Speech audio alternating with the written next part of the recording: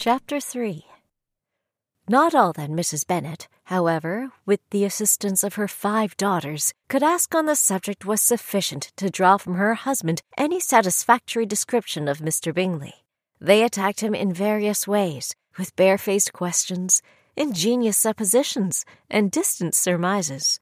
But he eluded the skill of them all, and they were at last obliged to accept the second-hand intelligence of their neighbour, Lady Lucas. Her report was highly favourable. Sir William had been delighted with him. He was quite young, wonderfully handsome, extremely agreeable, and to crown the whole, he meant to be at the next assembly with a large party. Nothing could be more delightful. To be fond of dancing was a certain step towards falling in love, and very lively hopes of Mr. Bingley's heart were entertained. "If I can but see one of my daughters happily settled at Netherfield," said Mrs. Bennet to her husband, "and all the others equally well married, I shall have nothing to wish for."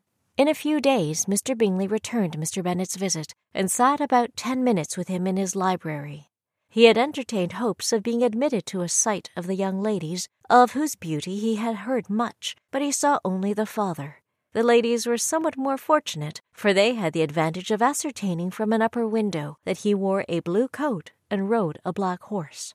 An invitation to dinner was soon afterwards dispatched, and already had Mrs. Bennet planned the courses that were to do credit to her housekeeping, when an answer arrived which deferred it all. Mr. Bingley was obliged to be in town the following day, and consequently unable to accept the honour of their invitation, and so on. Mrs. Bennet was quite disconcerted. She could not imagine what business he could have in town so soon after his arrival in Hertfordshire, and she began to fear that he might be always flying about from one place to another, and never settled at Netherfield as he ought to be. Lady Lucas quieted her fears a little by starting the idea of his being gone to London only to get a large party for the ball, and a report soon followed that Mr. Bingley was to bring 12 ladies and 7 gentlemen with him to the assembly. The girls grieved over such a number of ladies, but were comforted the day before the ball by hearing that instead of 12, he had brought only 6 with him from London, his 5 sisters and a cousin. And when the party entered the assembly room, it consisted of only 5 altogether: Mr. Bingley, his 2 sisters, the husband of the eldest, and another young man. Mr. Bingley was good-looking and gentlemanlike. He had a pleasant countenance and easy, unaffected manners. His sisters were fine women, with an air of decided fashion. His brother-in-law, Mr. Hurst, merely looked the gentleman, but his friend, Mr. Darcy, soon drew the attention of the room by his fine, tall person, handsome features, noble mien, and the report which was in general circulation within 5 minutes after his entrance of his having 10,000 a year. The gentleman pronounced him to be a fine figure of a man. The ladies declared he was much handsomer than Mr. Bingley, and he was looked at with great admiration for about half the evening, till his manners gave a disgust which turned the tide of his popularity. For he was discovered to be proud, to be above his company, and above being pleased. And not all his large estate in Derbyshire could then save him from having a most forbidding, disagreeable countenance, and being unworthy to be compared with his friend. Mr. Bingley had soon made himself acquainted with all the principal people in the room. He was lively and unreserved, danced every dance, was angry that the ball closed so early, and talked of giving one himself at Netherfield. Such amiable qualities must speak for themselves. What a contrast between him and his friend!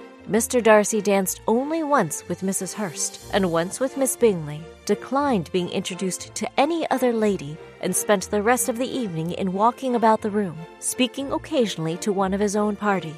His character was decided. He was the proudest, most disagreeable man in the world, and everybody hoped he would never come there again. Amongst the most violent against him was Mrs. Bennet, whose dislike of his general behavior was sharpened into particular resentment by his having slighted one of her daughters. Elizabeth Bennet had been obliged, by the scarcity of gentlemen, to sit down for 2 dances, and during part of that time Mr. Darcy had been standing near enough for her to overhear a conversation between him and Mr. Bingley, who came from the dance for a few minutes to press his friend to join it. "Come, Darcy," said he. "I must have you dance. I hate to see you standing about by yourself in this stupid manner. You had much better dance." "I certainly shall not. You know how I detest it, unless I am particularly acquainted with my partner. At such an assembly as this, it would be insupportable. Your sisters are engaged, and there is not another woman in the room whom it would not be a punishment to me to stand up with.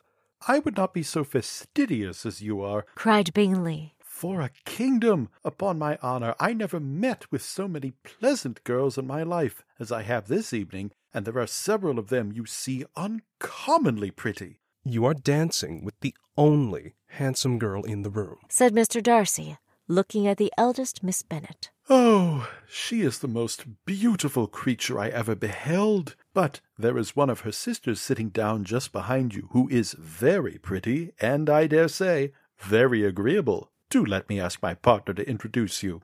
Which do you mean? And turning around, he looked for a moment at Elizabeth, till, catching her eye, he withdrew his own and coldly said, She is tolerable, but not handsome enough to tempt me.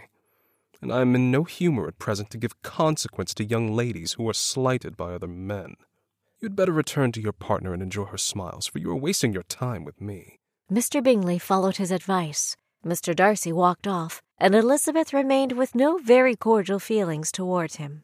She told the story, however, with great spirit among her friends, for she had a lively, playful disposition which delighted in anything ridiculous. The evening altogether passed off pleasantly to the whole family. Mrs. Bennet had seen her eldest daughter much admired by the Netherfield party. Mr. Bingley had danced with her twice, and she had been distinguished by his sisters.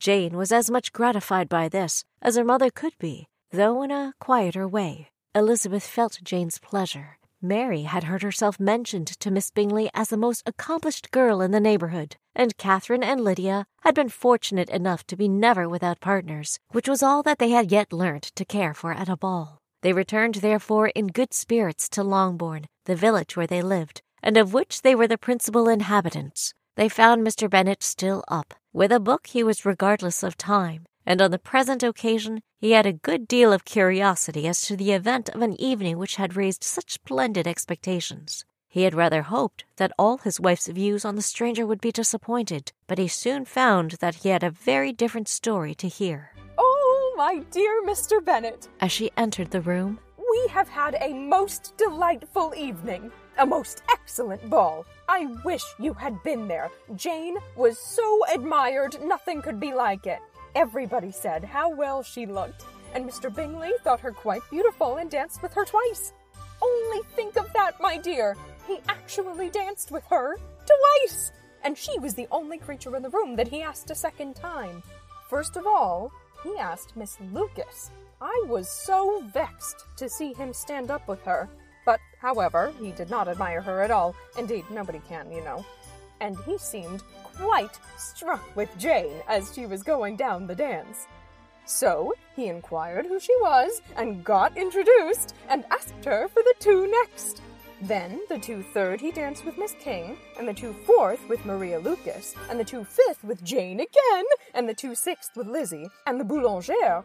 If he had any compassion for me, cried her husband impatiently, he would not have danced half so much. For God's sake, say no more of his partners. Oh, that he had sprained his ankle in the first dance. Oh, my dear, continued Mrs. Bennet, I am quite delighted with him.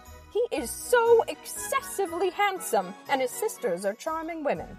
I never in my life saw anything more elegant than their dresses. I dare say the lace upon Mrs. Hurst's gown... Here she was interrupted again. Mr. Bennet protested against any description of finery. She was therefore obliged to seek another branch of the subject, and related, with much bitterness of spirit and some exaggeration, the shocking rudeness of Mr. Darcy. But I can assure you, she added, that Lizzie does not lose much by not suiting his fancy, for he is a most disagreeable, horrid man, not at all worth pleasing. So high and so conceited that there was no enduring him. He walked here and he walked there, fancying himself so very great, not handsome enough to dance with. Ugh! I wish you had been there, my dear, to have given him one of your set-downs. I quite detest the man. This was Chapter 3 of Pride and Prejudice by Jane Austen. This chapter was beautifully narrated by Loretta Chang. Mrs. Bennet was voiced by Julia Shebeck. Mr. Bennet was voiced by Will Greiner. Charles Bingley was voiced by G.D. Kalmbach. Mr. Darcy was voiced by Kay Loves Waffle. Chapter 4 will be out in a couple of weeks. Thanks for listening.